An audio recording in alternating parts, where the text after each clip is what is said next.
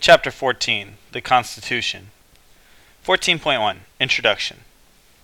In Chapter 13, you learned how Americans won their independence in the Revolutionary War. Now they needed their own government to protect their freedoms and maintain order. In this chapter, you will learn how a national government was created by the Constitution.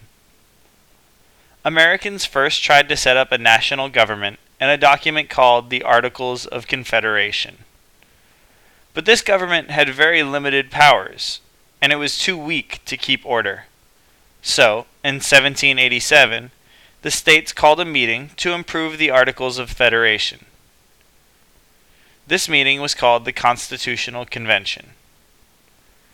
Instead of revising the Articles, the convention delegates decided to describe a new government in a document called the Constitution.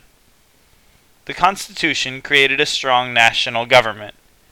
It also divided the U.S. government into 3 parts, or branches, each with its own powers and responsibilities.